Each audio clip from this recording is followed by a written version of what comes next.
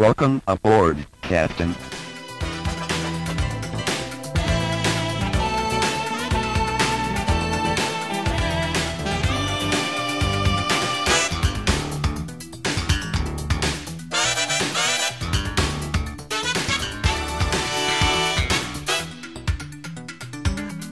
Welcome back to the Star Trek Minute, the semi-daily podcast where we analyze and discuss Star Trek.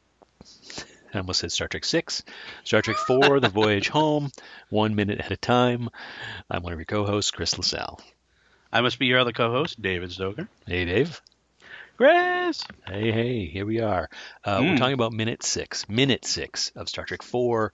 These the single digits, the early minutes really mess me up. Yeah. Because I want to say start in Minute 3. 6, Star Trek 4. Right. Not Star Trek 3, not Minute 4. Right. Minute 6, Star Trek 4, The Voyage Home, the one with the whales. How many people do you talk to when you talk about Star Trek 4? Do they say, is that the one with the whales? I don't know if maybe that's just us that just sort of refer to it. I mean, I don't know. I was talking to my brother not too long ago, and I had mentioned that we were, doing the new season, and he's like, "Oh, which one are you doing?" And I said, "Oh, Star Trek 4," and he said, "Oh, the one when they go back in time." Oh, back in time. And I said, "Yeah." I said, "That's the one with the whales." He's like, "Oh, yeah, that's right." So I don't know. I don't know if this one's known more for the whales or if it's for time travel. Oh, okay. Interesting. I would have said it's the one with the whales.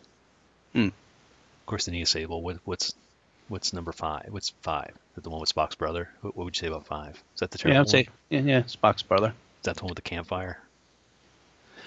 Row, row your boat. Oh, God. Is that in that one or in 6? Oh, no, that's in that one. Oh, my God. No wonder. Okay, because that's like one of my least favorite scenes in Star Trek. Oh, it's it is. also my least favorite movie, so that's another reason not to like that movie. Horrible. Wow. Okay. Sorry, guys. We're back. Star Trek 4, The Voyage Home, Minute 6. Minute 6 starts with the Klingon ambassador Kamarag finishing a previous sentence. Real plot and intentions is what he was trying to finish up. Mm-hmm. And ends a minute later with Sarek of Vulcan, asking, "Your vessel did destroy USS Grissom?" in a condescending way. It's like a questioning statement. Yeah, he's very Vulcans can get away with this, right? They can be they can be sarcastic without with just saying, "Well, I'm not sarcastic because I don't have emotions." So that's just the way I talk. But they're very passive aggressive sometimes. So yeah, what do we got? More of Kamarag freaking out.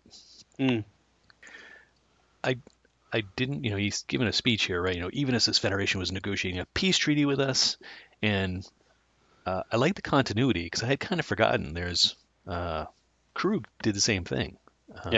In Search for Spock, he had said something when he was talking to Torg and Maltz.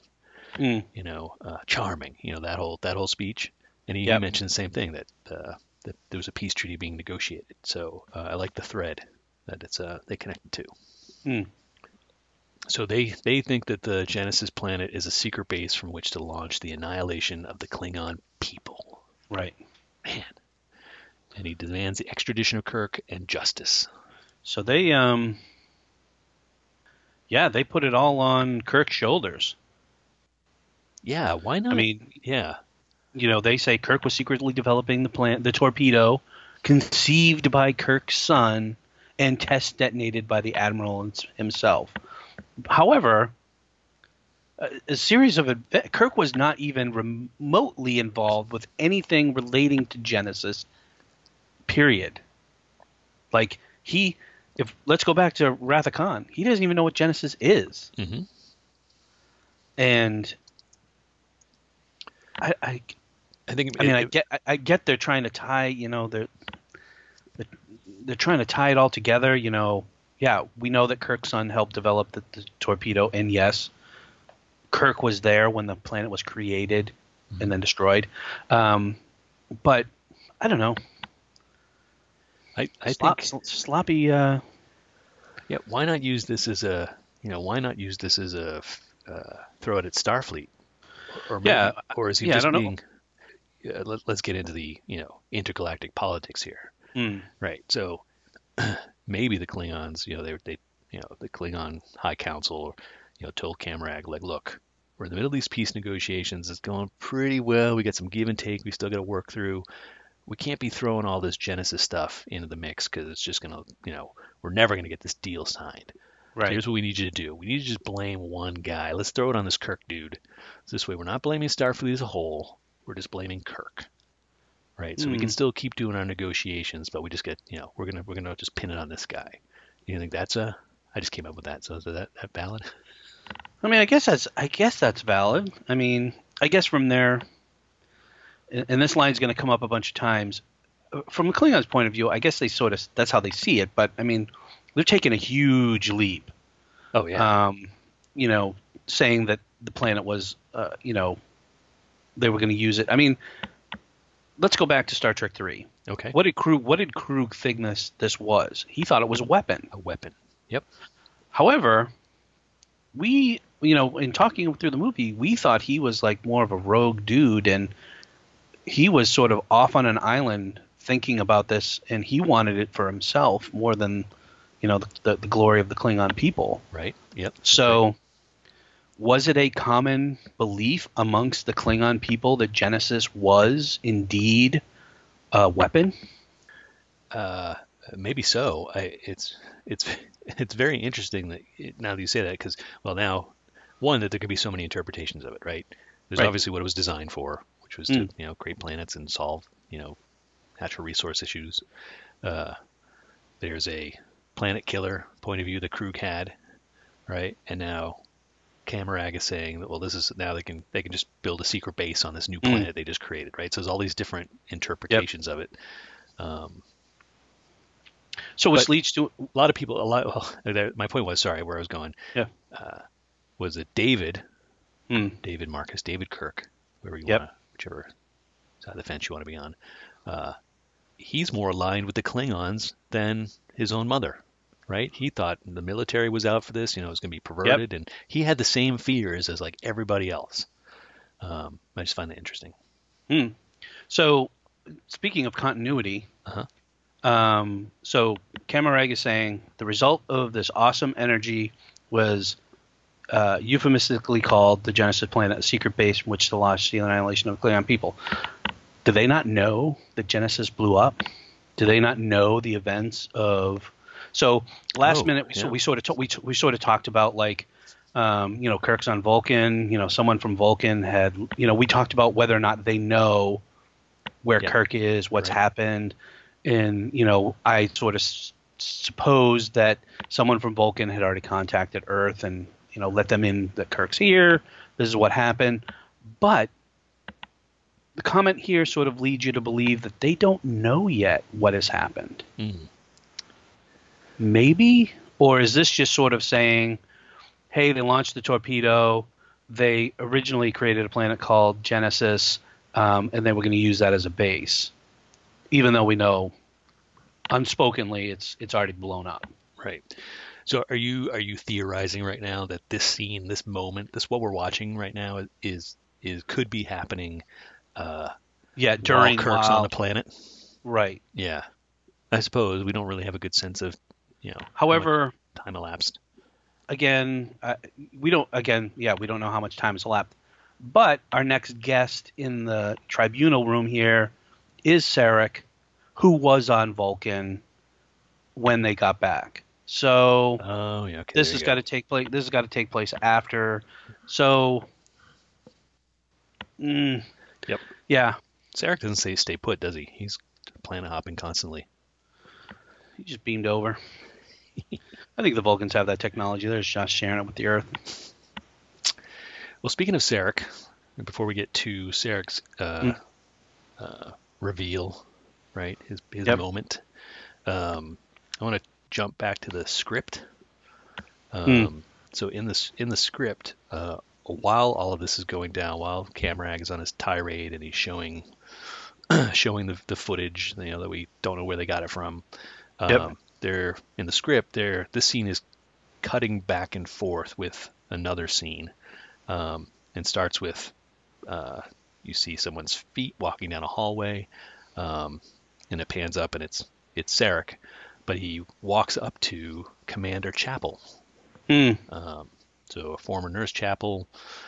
What was she? She was a doctor. Now she's a commander. Yeah, so she's now Commander Chapel, and she greets Sarek. She's the one who greets Sarek. She says, "Thank you for coming. It's not going well." And Sarek asks, "Am I too late to testify?" And Chapel says, "I don't know." And then they turn and they start walking toward the council chamber. So again, cuts back and forth. They arrive inside the chambers unnoticed, in time to see the footage of the Enterprise blowing up. And there's supposed to be a shot where they're watching it kind of in disbelief, in awe of what they're seeing. So it would have been that kind of what I was asking about in the last episode. Is it possible people in the room haven't seen any of this before? Right. It's confirmed in this shot that at least Sarek and Chapel have not seen these events, and so they're watching it for the first time and like, oh my gosh. And I would have loved to have seen it because one of my favorite moments from Search for Spock is when the Enterprise came back into space dock, and we saw, woman in cafeteria, Rand, kind of stand up and be like, oh my gosh, looking at the beat up Enterprise and all the destruction, and just that look on her face. And I can imagine Chapel having a very similar kind of reaction to seeing the Enterprise actually being destroyed. And I would have liked to have seen that moment on screen. Yeah, it would have been interesting, but I think it would have blown the reveal.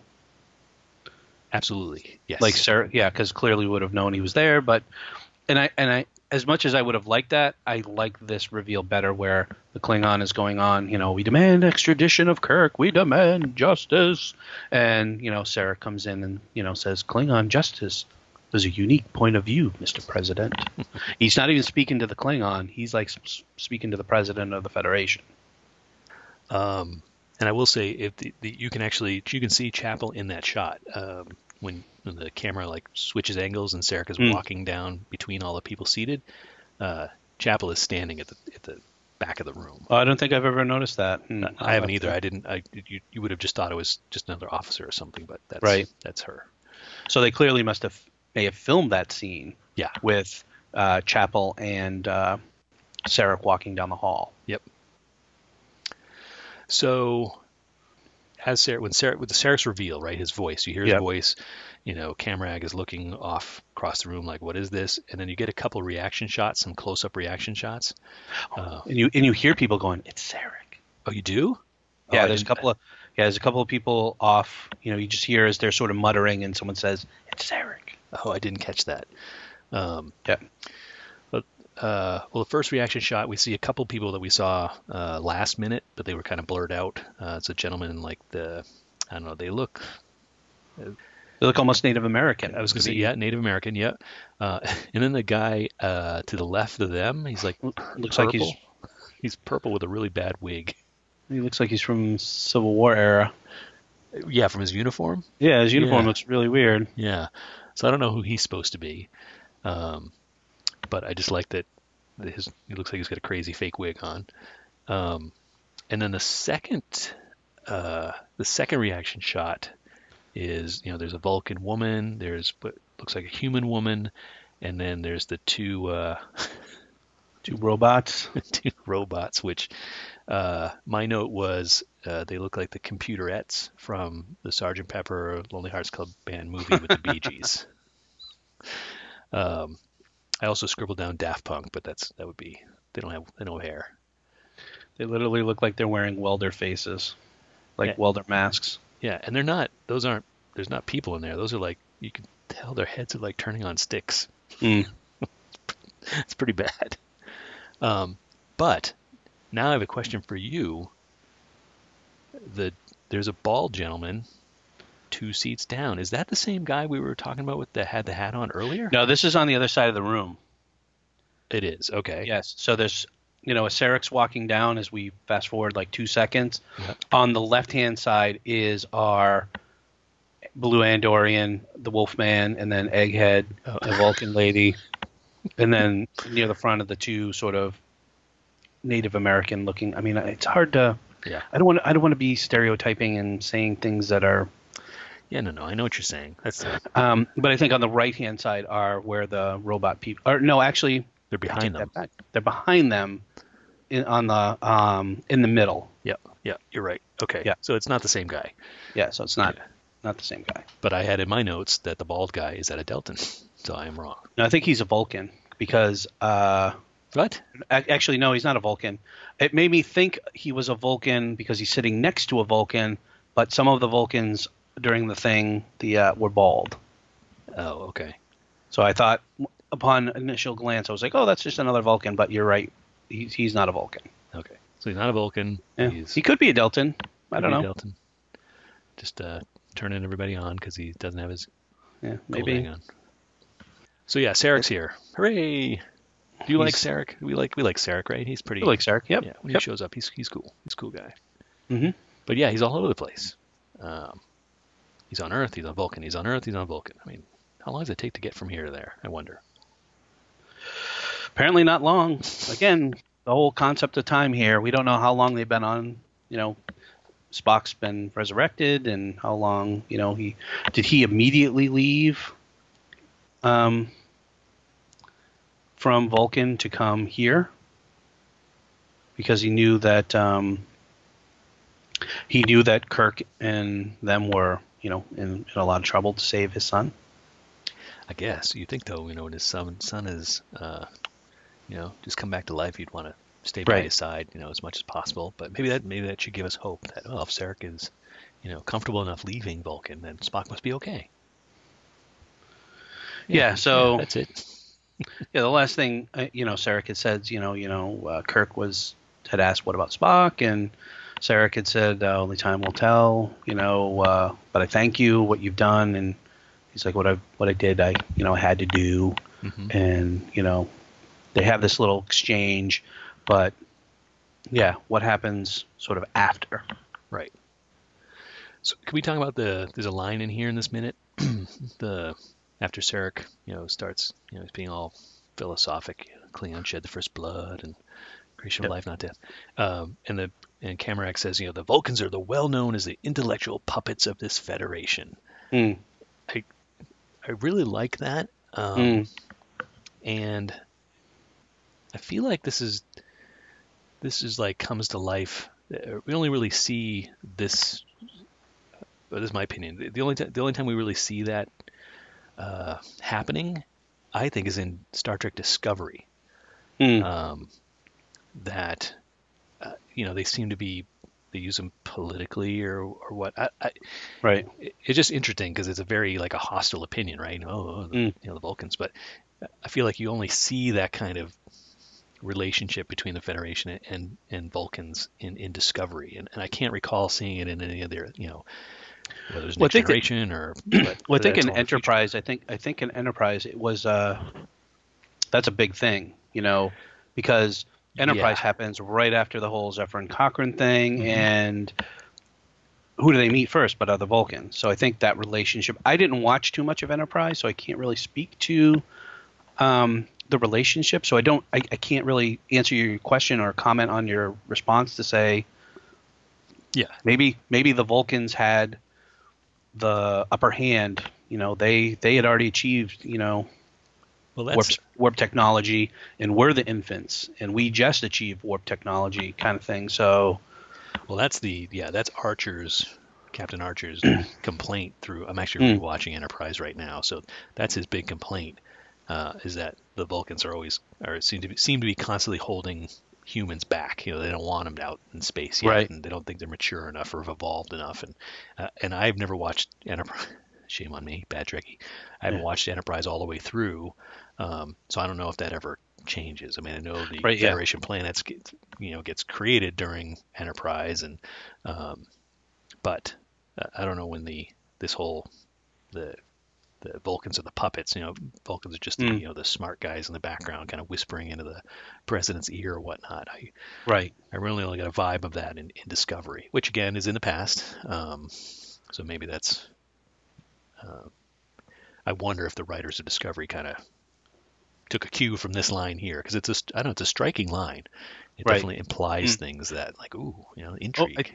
I definitely believe I am really liking the dialogue so far. The way it's written, I felt like, and I'm comparing movies here, with Star Trek 3 because it's the one we just did. Mhm. The beginning of the movie versus the beginning of this movie, I feel like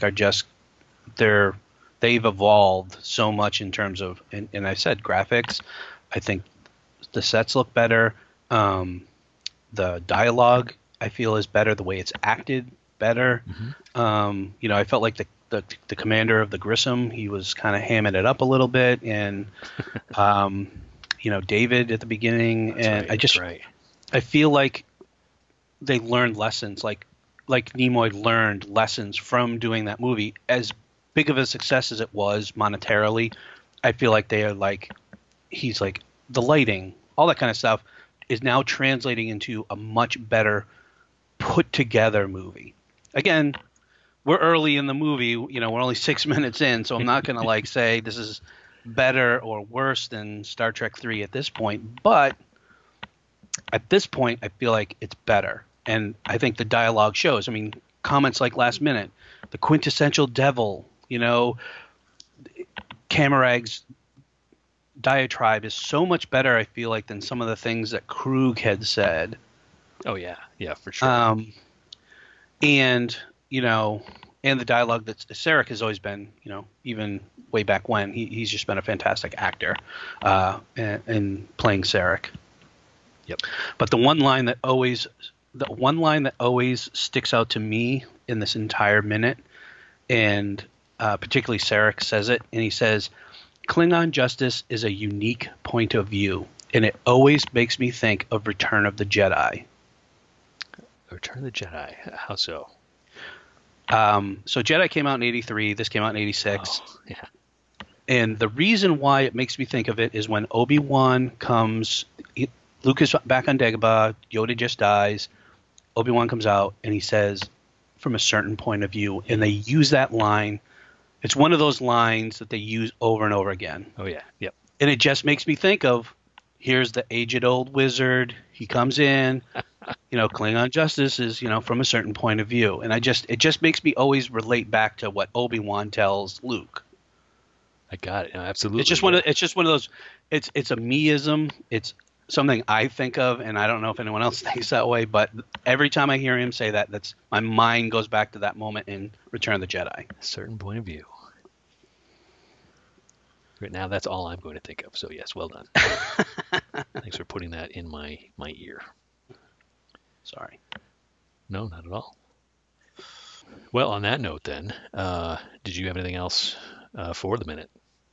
I don't think so. I think, like I said, I'm really digging the beginning of this movie. I mean, and I already want more.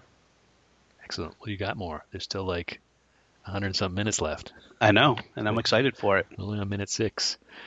Yeah, boy. All right, so it's Friday, and we wanted to make sure that we thank our patrons. So this season we've finally launched a Patreon. So if you would like to support the show, help keep the lights on here at Star Trek Minute, you can go to patreon.com/Star Trek Minute and sign up to be a patron. And we've got a number of different levels you can sign up at, and depending on the level, you can get a thank you from us, and there's some other stickers and other surprises depending on the level you pick. And one of those is that we have a patron list of people we want to thank, and we'll be doing that on Friday's episodes. So it's still early days, and so we want to thank a couple of patrons, Giraffe Bear and Vibrant Visionaries. That's Heidi Bennett at Vibrant Visionaries. So thank you guys for your support, and yeah, thank you. Thank you, and yeah, we will. I guess we're gonna wrap it up here, and we'll be back again on Monday. We'll be talking about minute 7 of Star Trek 4, the voyage. Did it again, man. And we'll be back on Monday talking about minute 7 of Star Trek 4, The Voyage Home, here at the Star Trek Minute. Bye now. Goodbye.